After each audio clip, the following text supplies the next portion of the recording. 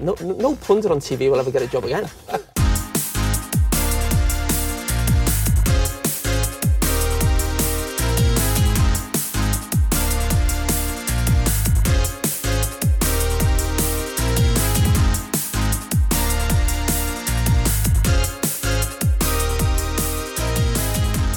Dreadful. Dumb and dumber, I'd call it. The Premier League is back, and so are we.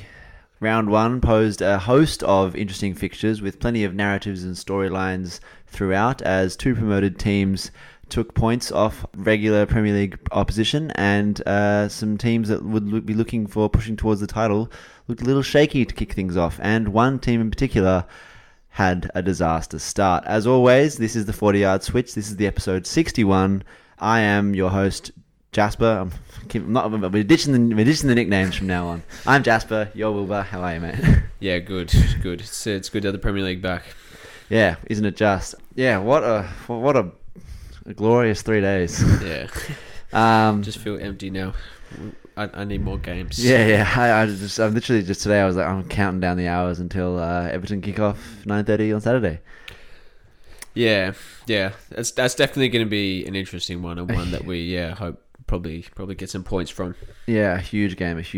But looking back to the weekend that was, kicking off with surprise, the team we've undoubtedly talked the most about in our year-long tenure doing podcasting, Manchester United. Yeah, it was pretty hard. Yeah, it was pretty hard to watch, basically. Yeah, you were none too pleased. No, I was really angry. I was also, it was also 11 o'clock on Sunday night. I think that played into it a little bit. Big time. But yeah, I kind of decided that I'd stay up to watch United play, and I was just, it was really frustrating. I think, no more so than Scott McTominay, who just had an absolute shocking game. Yeah. Didn't do anything defensively. Yeah. Like, I wouldn't be surprised if he didn't make many tackles at all. But then, just lost possession constantly. And every time United tried to play through their midfield, it just broke down with those two idiots. Big time, yeah. The first few points I've got is essentially Man United looked pretty much exactly like they did last year, and McTominay and Fred were terrible. Yeah. The defensive, the giving away the ball is nothing new, and I guess the defensively the defensive frailties isn't really anything new either. But you sort of, when people try and justify McTominay being in the team, they sort of go, oh, he's got that that nastier side. He puts himself about. He wins a challenge here and there. He doesn't really do that though, does he? Yeah. It's a bit of a smoke and mirrors argument that you don't really see a lot of in his game. Yeah, exactly. It's just that he seems like that type of player. Yeah. But in actuality, he just doesn't do that very often. If anything, Fred is more of the player who at least tries to do that. Yeah. Maybe. But doesn't do it either. But. Yeah. So we'll get on to Brighton in a second, because I did think, while they weren't amazing, they were definitely well set up and they played well to get what United gave them. But staying with United, I thought if you had to pick out positives, because we've ragged on United so much over the past season that it's not really worth going on about how bad they are, because essentially it's just a broken record. But positives, I thought Christian Eriksen looked clean on the ball. He didn't get a whole lot of service or chances to do much with it, but he did look clean on the ball. I thought Lisandro Martinez was good, and I thought when he came on, Donny van de Beek was good. True. Yeah, I think Christensen looked good when he moved into the 8 position and Fred came off. I don't think he was very effective as a false 9 at all. No. And yeah, Martinez was very good. Basically, everything that he did was decent. I don't think you can fault him at all for the performance. But yeah, I can't really remember too much of Donny van de Beek's, but he just came on and just recycled the ball and allowed United to play through midfield more, which is kind of the bare minimum, but just he allowed United to do it rather than not doing it, which they were for the whole first 60 minutes. Yeah, it just seems like you just get someone in there who can at least hold the ball when you are in possession. Yeah. Yeah. It's it seems like trivial stuff that we'd sort of work on in training at a level we play at, but yeah, it's a glaring issue. Yeah, I think it's something that I've spoken to people training about last night, is that Fred and McTominay I don't know what they do in training. Yeah. For all these managers to keep picking them, but they must be like, I don't know what's going on there. Do you think it's like a not that this is an excuse because it's like your professional footballers deal with it, but some sort of like, you know, like stage fright, performance anxiety sort of thing, where like under the pressure of, because I think Gary Neville made this point where the United team that finished second in a COVID season where virtually there was like maybe like 10 games in total that were played with crowds. The rest were behind closed doors. And do you think that this United team were able to come from behind in so many games and play potentially better football without the pressure of the fans? But now, you know, as soon as that angst, you can feel the angst in the air when they didn't start overly well, and then when the first goal went in, it just... Yeah. I think there's probably something in that. Yeah, I mean, players can definitely be better in training as well. That's definitely something that can happen. But yeah, potentially, it's an interesting point. Yeah, but they must be a lot better in training. Yeah. Another point that Karen Carney made on the panel with Gary Neville and Micah and I think it was Roy Keane was that what's Man United's scouting network doing? Like, you saw Brighton had that midfielder Caicedo, who they only signed, I think, 2 seasons ago, who apparently was looked at by United 2 years before that, and he was easily better than Fred or McTominay on the day. There's been countless central midfielders signed for other teams. You look at who Everton have just got in Onana. Was he not good enough for United? You look at Idrissa Gana Gueye. Is he not good enough for United? You look at players like Yuri Tielemans, who's available for £30 million. Is he not good enough for United? Like, what is their scouting network doing? Like, they see time and time again this midfield pairing called McTominay and Fred not working, not being good enough, and yet they hung up on chasing Frenkie de Jong down through a maze to spend $80 million on them, when there's all these other targets for much cheaper who would do better than what they've got. Yeah, no, it's definitely a very good point. And I mean, it does seem like ever since Sir Alex Ferguson left, the transfer targets have always been players who have kind of made a name elsewhere, and then they come to United because there's money at United, essentially. And there's been very few signings where they come to United and develop into a good player from a kind of a good starting point, like Park Ji-sung, for instance, is a good example. Yeah, phenomenal player.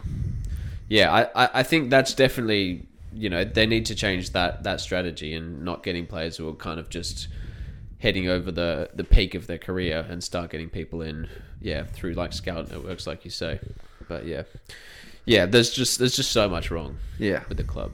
So we'll digress to see who they're playing. Who they're playing next week. They are playing. And surely there'd be so many hungry young players out there who would want to make a name of themselves. Exactly. And don't have the pressure, I suppose. So they're playing Brentford next week. So there's definitely a chance to get points on the board there. But they looked much better in the second half against Leicester on the weekend. So who knows? But before we move on, let's quickly talk about Brighton. Quite a few people online are bigging up how well Brighton played, and it was like a tactical masterclass from Graham Potter. I think they played well, but I think it was a lot more of they took what United gave them in the first half, and then round one away from home, they shut up shop in the second half. Yeah. And United weren't good enough, anywhere near good enough to break them down. Do you think that's more of a fair assessment? Yeah, 100%. I mean, the first goal was the ball in behind from Trossard, right? To roll back, and he cut it back to the back post because Maguire was out of position. Yeah. That one, you know, they turned the ball over in midfield. Trossard had like all the time in the world to pick out the pass, and then no one got in position quick enough. So yeah, they basically took what United gave him there, and then the second one, United they let Brighton basically play through them up the pitch, and then when it got to like sort of around the edge of the box before that ball went wide for the guy to eventually shoot, there was just no one closing down, and then when that shot did come in, they were just, again, Fred was asleep at the back post. That's right. And again, it's a gift because it was something that you pointed out when we were watching the game in the second half. What was it, 3-4 times? Robert Sanchez spilled the ball, and a Brighton player was first to it every time to clear. Yeah. But the one time it happened to United, they conceded. Yeah, no, exactly. I think that's I think that's basically a good assessment of it. They took what United gave them. But full credit to them. Like in the first half, there were points at which they were able to play through midfield and looked quite good at it, which United weren't able to do. And they kind of got that ascendancy and made the most of it. And then shut up shop. So and also I guess it is impressive that after losing arguably their two best players last season in Basuma and Kukurea, they're still able to churn out results. I mean, we've been saying it for ages. Graham Potter's a very good manager. How much money did they get for Basuma? 30 million. So 90 million all up. And they haven't spent any of it.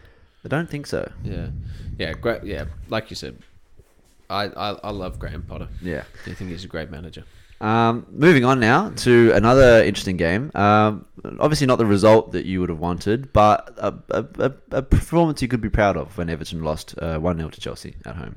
Yeah, 100%. Yeah, I'm definitely happy. I'm not unhappy with the performance. Yeah. I think really it was just a tale of two teams that didn't have a recognised striker on the pitch. Chelsea are the better team, let's be honest. And they created more chances, but they weren't really able to take them apart from a Jorginho penalty. Which came about from just a completely ridiculously reckless challenge from Doucouré. Yeah. That was a stupid challenge. And then Everton also looked likely at points in the game, but just because we lost Rondon suspended and you're playing with Anthony Gordon playing through the middle and playing long balls over the top, it's not going to work out. Yeah. But there were chances where we could have scored, and I'm pretty happy with the performance. And also when you lose two of your top three centre backs in one game, yeah, it's always going to be tricky. Yeah, I mean obviously Ben Godfrey's was definitely really sad. Yerry Mina's was like typically weird. He kind of like went down, asked to come off. The physio came over and told him to go off. And then once he'd been subbed up, he started arguing with the physio that he could have played on or something. But weird. Anyway, but yeah, I suppose we'll get onto the transfers later. But yeah, we've strengthened things quite that well. Potentially are looking up post that game. Yeah, but yeah, I'm definitely happy with the performance. And with Rondon back next week, he comes straight in. You think? Yeah, I would play him there. I would play him. We need someone there. He's obviously not as good as Dom, but. Yeah. Who would you take? I think a big highlight for me was how well Iwobi played in the centre midfield. I did hear that. Yeah. He killed it. I heard Iwobi and Patterson and Tarkovsky were the three standouts from just browsing Everton Reddit. Yeah. No, I think Iwobi was a highlight for me. But yeah, Patterson played decently well, and Tarkovsky had a good performance at centre back. True. When Rondon comes back in, who does he come in for? Gray or McNeil? I don't know. I can't honestly split between the two of them. I think they're both basically as good as leave each it other. up to Super Frank. Yeah, I think But so, I think the main thing that I took away from the sort of what I saw most of the first half and the reaction post game is already Everton seemed to have a defensive sort of solidity that they lacked last season. And I mean, I don't think either of us were under any illusions that Everton might get relegated, but I think there's definitely a little bit more positivity around the camp now, for sure. Yeah, I think actually one other thing on the defensive solidity is that Everton, for about 5 years now, we've just been absolutely dog shit at defending set pieces, and Chelsea had a lot of corners. I think at one point they had 5 corners in a row. Yeah, when Holgate just came on. And we defended set pieces really, really well, which I thought was a big positive. That's what you like to see, especially with and the sign of good management at a club is when there is a glaring issue, and it's dealt with in the off season, because that's when you deal with the core problems that you have in your playing style. In the off season, and I think on pre-season there were obviously some bad moments, losing 4-0 to Minnesota United, but I think the sign's actually pretty good for us at this point. Pre-season's pre-season. Too soon. United beat Liverpool 4-0 or whatever it was in pre-season. Yeah, true. And look at them. So. Speaking of Liverpool, though, not looking too crash hot again in their opening game. Coming from behind to scrape a point at Craven Cottage against newly promoted Fulham. Terrible first half by Liverpool standards. Not quite as bad as United's, but by Liverpool standards. not great. Fulham were well organised, and Mitrovic did put himself about. But yeah, slow out of the blocks for Liverpool. Yeah. I heard Jurgen Klopp speaking after the game about how the pitch was too dry. Oh, wait. And then the Fulham Twitter admin or whatever posted a photo after that being like, lovely lush surface. But yeah, I think they got stunned a little bit, to be honest. And Virgil van Dijk had a moment that's not very common for him. Like, I think he got caught out essentially, and it was a penalty. Yeah, I think. Like, I think there's enough there. Yeah, given that the ref calls it. Yeah. But if it does, it's one of those ones where like if it doesn't get called, you're like, and if it does get called, you're like, eh. Yeah, if it doesn't get called and it goes to VAR, in both cases, there's no clear and obvious mistake. Yeah. But I think it's great for Fulham. Yeah, really good. I think obviously I've already said Mitrovic put himself about again. Again, Alexander-Arnold proving his defensive liabilitiness at times. Yeah, that wasn't pretty from him, and it's at being the first competitive game Liverpool have played since the Champions League final, where he also was caught out at the back post. Not a great thing, not a great look for him, but I'm sure Liverpool won't mind in the slightest.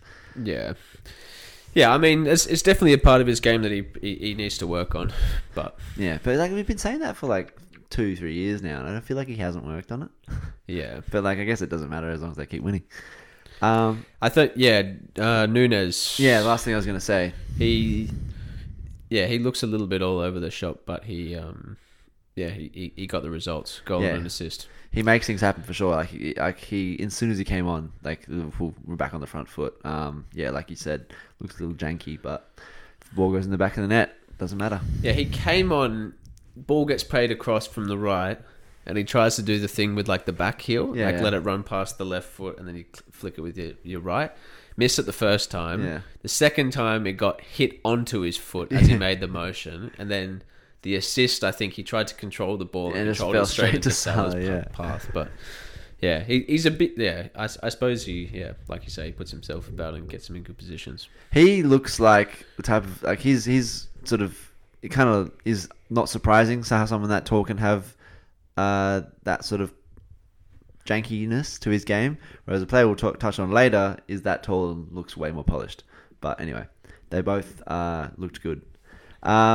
Next, we've got Bournemouth, newly promoted Bournemouth, beating Aston Villa 2-0 at home. Look, only dot point I've got is Villa's defense looks very worrying. New 30 million signing Diego Carlos didn't do much to fixing that problem that they had last season. Yeah, 100%. I think, like I spoke about before, Everton being pretty weak at set pieces. Yeah, Aston Villa on the day were just terrible at it. And was it a long throw in a corner? Yeah, it was a cross into the box, the second goal, and just like uncontested header. And then there was multiple other moments where there's long balls into the box and it bounces and just no one's dealing with it.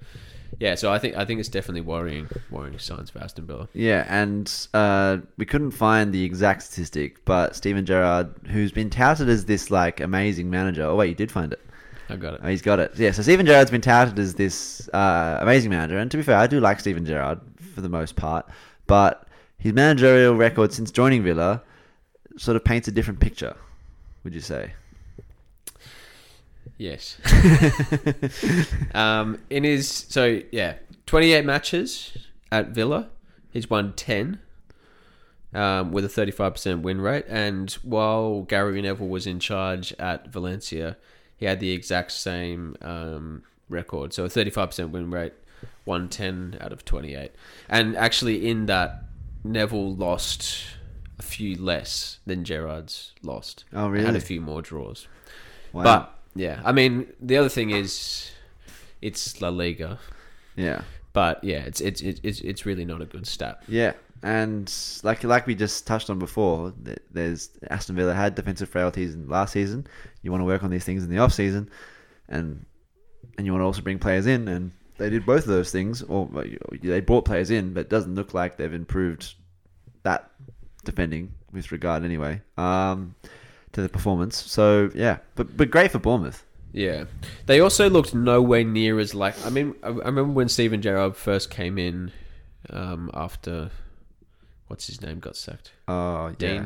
Dean Smith. Dean Smith. Yeah, after he got sacked, they just looked a bit scary going forward. Like they had Jacob Ramsey, and Coutinho and what's his face, Ollie Watkins, and yeah, they were all sort of firing, but they just really didn't look that likely against Bournemouth. So yeah, it was yeah. But yeah, like you say, it's very good for Bournemouth, and maybe I had them wrong. Yeah, maybe I had them right. Time will tell. It is only one game. Next we have Man City beat West Ham 2-0 at London Stadium, and really the only narrative or storyline out of this game is that Haaland boy looks pretty good. Yeah, 100%. I think we're both in the preview episode maybe a little bit disparaging after the Community Shield performance. Yeah, as were a lot of people. Yeah, yeah. There was so much talk about it. But yeah, then obviously Erling Haaland brought it up in his post-match interview about a lot of people saying a lot of things last week, but that's how it is. But I also saw an interview with Pep today, and like in the post-match interview, the guy compares him to Ronaldo and Thierry Henry, and he's like, yeah, last week you're saying he's a flop, and this week you're saying... Yeah, and I see like when as he's asking the question, Pep's just like... Yeah. It would be so tiring. Yeah. Listening to those. But I think that the person that had the most realistic take this season is Roy Keane. Surprise, surprise. It says if he plays like that all season and De Bruyne and others are feeding him, forget 20 goals a season, he's going to score 30 or 40. Yeah. I think, seriously, look out. The kids, like, I mean, we did know this. I don't know why we ever second-guessed ourselves, me and you. Like, he's a phenomenal player. Like, his goal-scoring record is absolutely bonkers. Yeah. And, like, he's 6'4" and a bit. He runs as fast as anyone, and he's got the touch of someone 5 inches shorter than him. Yeah. So, yeah, I suppose it's just you see it with a lot of strikers coming into the Premier League and they can't quite compete. True. But I suppose, yeah, like you say, his strength is his physicality, coupled with a really good touch for such a big guy, and that's what you kind of need in the Premier League. Yeah. That speed and physicality. Yeah, and also he's got that killer instinct's a bit of a cliche, but you know what I mean. He's got that drive. Yeah. Like I want it real bad type of thing. Yeah.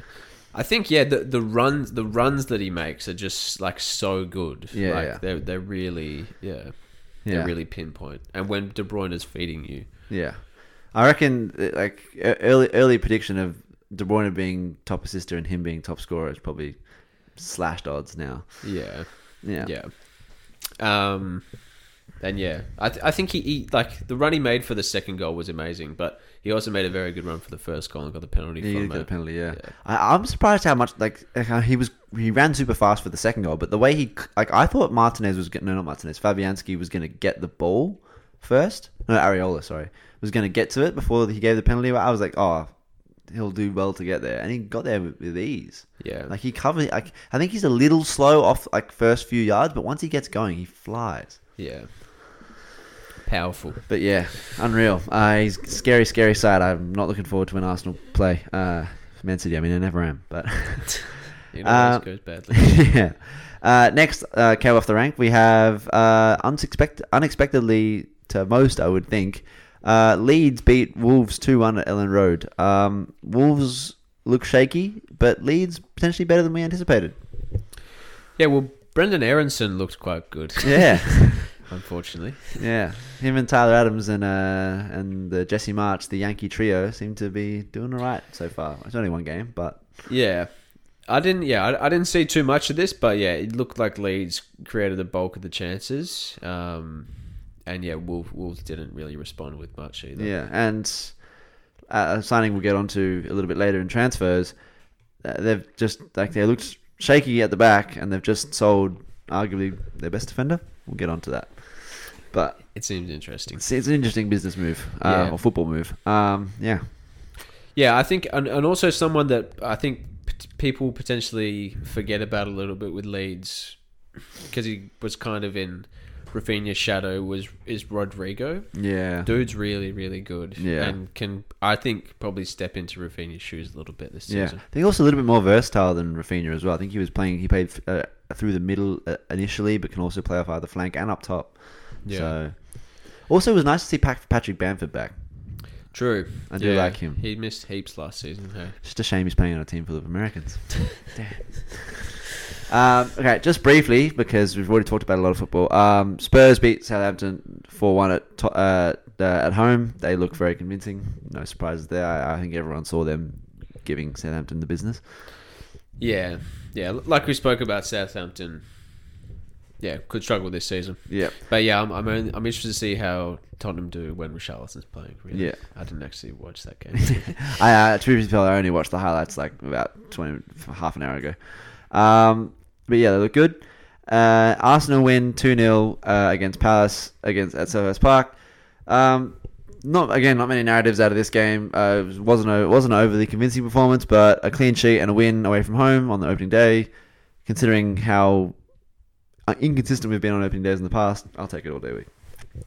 Yeah, 100%. I think something that I've heard a lot of at least pundits say is that Arsenal weren't good for the whole game, but in the periods in which they weren't good, they kind of managed things relatively well. Yeah, and I think that is the mark of a good team. Though I think it was that ball that Zaha put through to Eze, and he just hit it straight at Ramsdale. Yeah. That was a beautiful pass. Yeah, and that should be a goal. People were bigging up Ramsdale for that save. The only thing that Ramsdale maybe did that was good was he dropped to his knees instead of doing the thing where keepers can get megged. Yeah, true. But you got to finish that. Yeah, and the one where Edouard kind of headed the ball up instead of heading the ball down. Yeah. Anyway.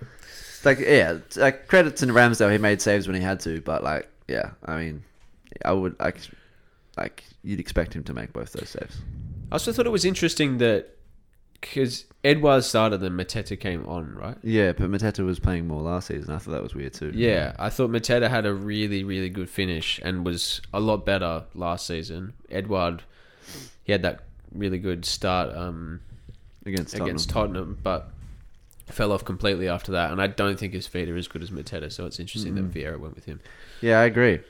But yeah, I think Saliba, though, is probably one thing I'll point out. I thought he was really good. Zinchenko and Jesus were good, but I think the standout, and he won man of the match, so Saliba. Again, cringy football cliche, but like a new signing, essentially. Yeah.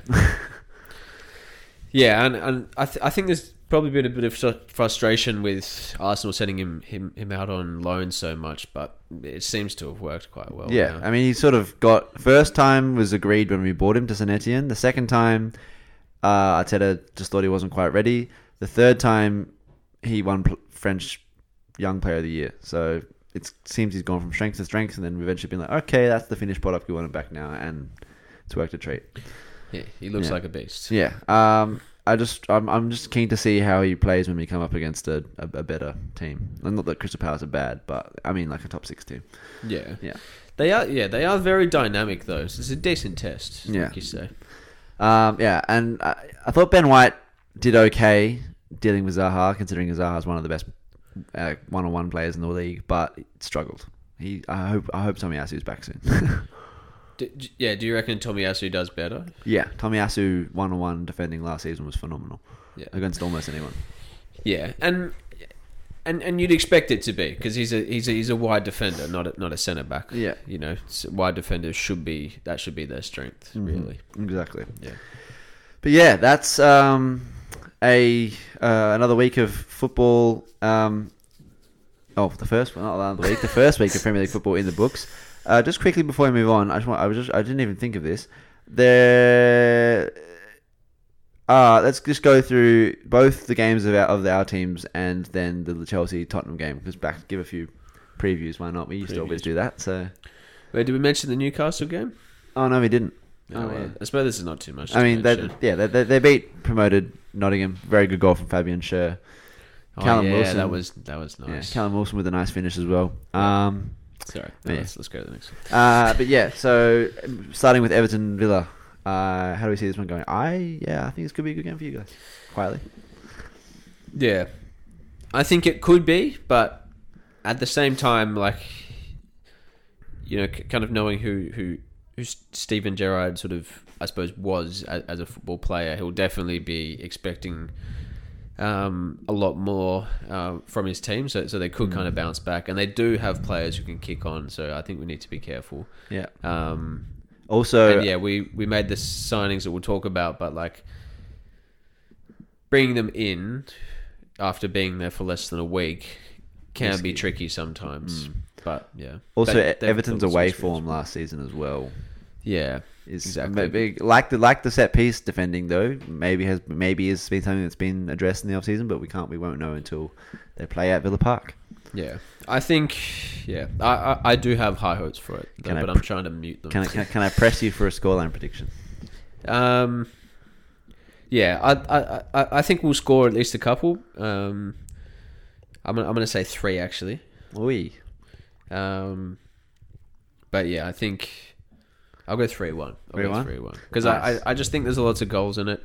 Both teams could be a bit dodgy defensively. I'm gonna go 2-1. I think there'll be goals in it. With Rondon coming back and just I don't know how many goals, but like there'll be some goals. 2-1 to Everton. Everton, yeah. I don't know. Villa's defensive. Villa just looked really disappointingly bad. Like I expected a lot more from them. Yeah. And then we've got Arsenal versus Leicester. Look, honestly, if we mean business this season, this is a game we should win, and pretty comfortably too. Leicester looked okay in the first half against Brentford, then just completely shut the bed in the second. Vardy's getting on. He's not the player he was. Their starting 11 is still decent, but like they've got no one to bring off the bench really. And yeah, again, like if our defense means business this year, and you know we've got Gabriel Jesus and all that now, I think we should win this game. Like 3-1 or 3-0 even. 3-0. Yeah, I rate it. Yeah, I think Arsenal will win as well, especially at the Emirates too. I think it's at the Emirates. Yeah, it is the Emirates. Yeah. Yeah, I think there could potentially be a few goals in it. I'm gonna go 4-0. 4-0. God, I hope imagine it's like 2-2. That'd be fucking no. This could be the start of, you know, the title run. Yeah. And Champions League. Yeah, and finally Chelsea Spurs at probably the game of the round at Stamford Bridge. Yeah, this would be interesting. I think Tottenham win comfortably. Actually, comfortably. Interesting. I really thought that Chelsea were like, yeah. They just didn't seem really up for it. And I think the whole mood there is a bit weird. And Tottenham is completely the opposite. Like, they've got a great manager.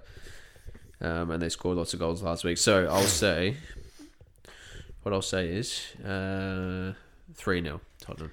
I think Chelsea will lose, but I think they will be like their back five is still pretty solid. Like Aspi, Thiago, Koulibaly, Chilwell, and James. I think they'll lose, but it'll be close. I'm probably maybe a 1-0. 1-0 to Spurs, yeah.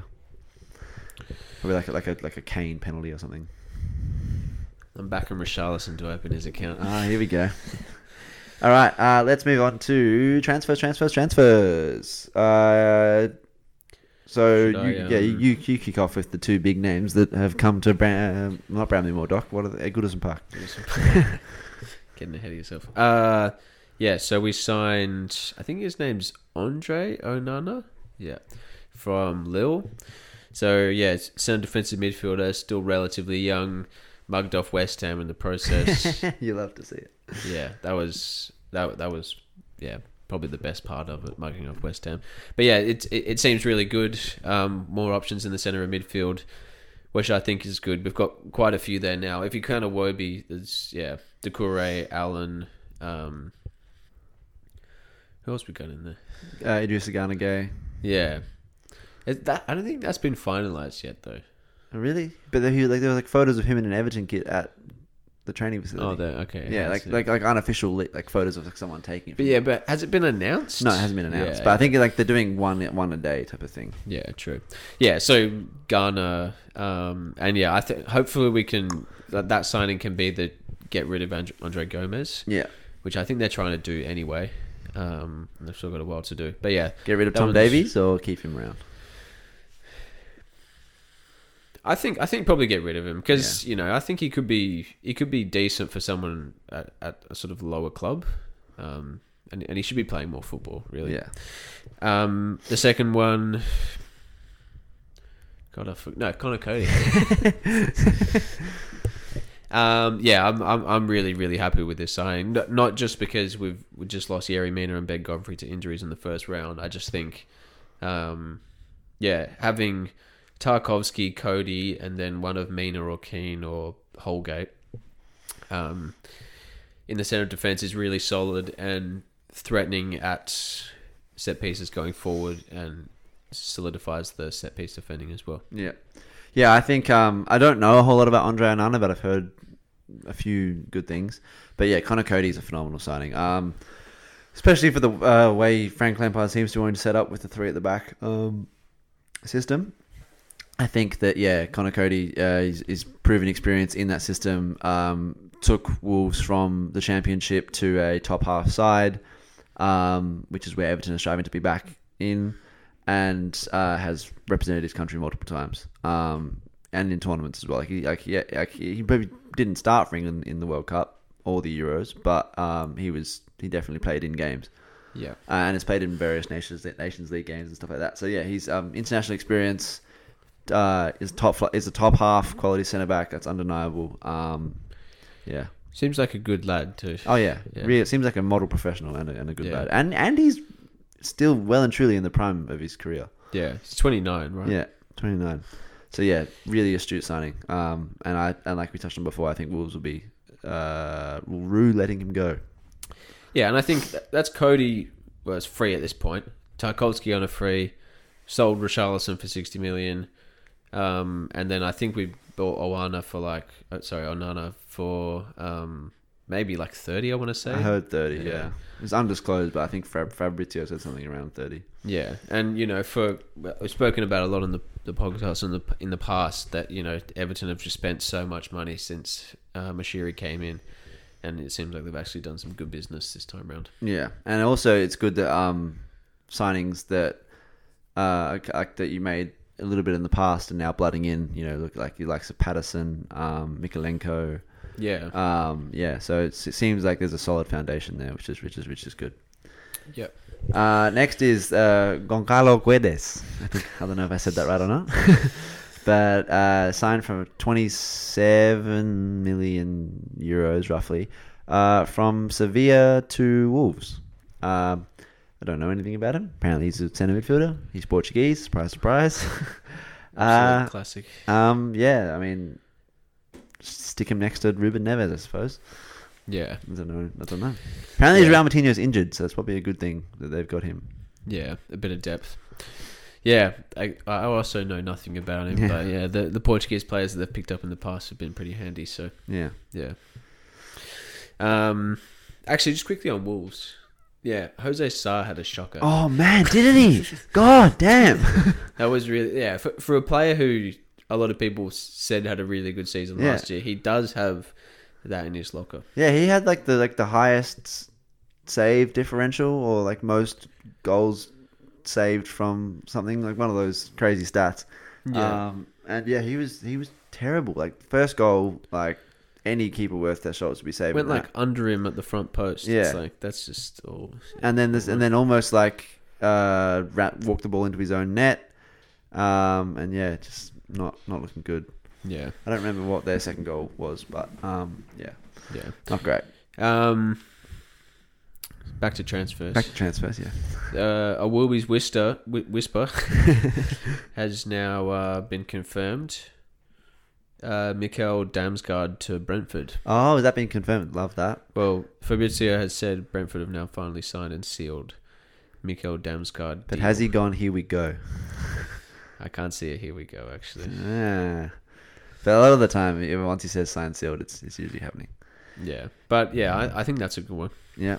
I think we said it before. If he can stay healthy, it's a good signing. Yeah. Remains to be seen. I think what me and you should do in a few weeks on the podcast is, instead of doing our ladder prediction, I know you've already done one ladder prediction, but instead of doing like everyone does the ladder predictions before the season starts, let's do our ladder predictions at the end of the transfer window, because I feel like we'll have a much clearer idea then. Because but then we've also seen part of the but people have shuffled in. True, but I also So it's feel easier. It's a bit easier, but I also feel like not enough's happened. Like, I think it'll only be like round 3 or round 4. I think the international break is at the end of August. So Yeah, can I move United out of my top 4? yeah, you can. Please. But yeah, speaking of United, they were wildly linked with Marko Arnautovic. Thankfully, I think that's now been put to bed. Yeah. That was just a ridiculous. I don't know who made that idea in the backroom staff. Yeah, washed up 33-year-old striker with Attitude problems. Yeah. Perfect. It'll fit him well in the dressing room. But another thing which there potentially is closer to happening for United is the signing of Adrien Rabiot. I made a joke about him not being too good to Wilbur on Instagram, calling him the French McTominay. That was a bit harsh. He's not. He's a perfectly serviceable midfielder. Has played fairly regularly for Juventus over the past few years and played fairly regularly for PSG too. I don't think he's like going to wow anyone, but he's damn sight better than Fredo McTominay. So yeah, I just think it just gives them another option. He's much better on the ball than McTominay is, and potentially gives someone gives the midfield a chance to adapt to something different. Potentially Fred is sitting deeper and he's Rabiot's a bit more creative. I don't know. Or you can play him next to Van der Beek. Yeah, but they are struggling and they need options. But I suppose it comes back to what we were saying at the start of the pod is that, yeah, they need to be going for young players, really. Like, this sort of signing hasn't worked for them for the last however many years since Sir Alex left. So, yeah, I personally don't mind it. Yeah, neither. But it does seem like it's in the same mould as other bad signings. Yeah, it doesn't seem like overly well thought out. I think it's my issue with it. It's just like, oh yeah, he's a guy who is all right. Let's go get him. It's just like, what's the vision? Yeah. I think something that plays into it is that, yeah, they're not really a destination anymore as well. So that's true. Which is wild to think of it, like one of arguably the top 3 biggest teams in the world. Yeah. Well, I just think, everybody sees how much they get. Like, the club as a whole gets just like picked apart by the media every single week, and you don't really want to be a part of that. No, surely. Yeah, it's a far cry from the team picking apart every team they've played against under Sir Alex Ferguson. Yeah, very nicely done. Thank you.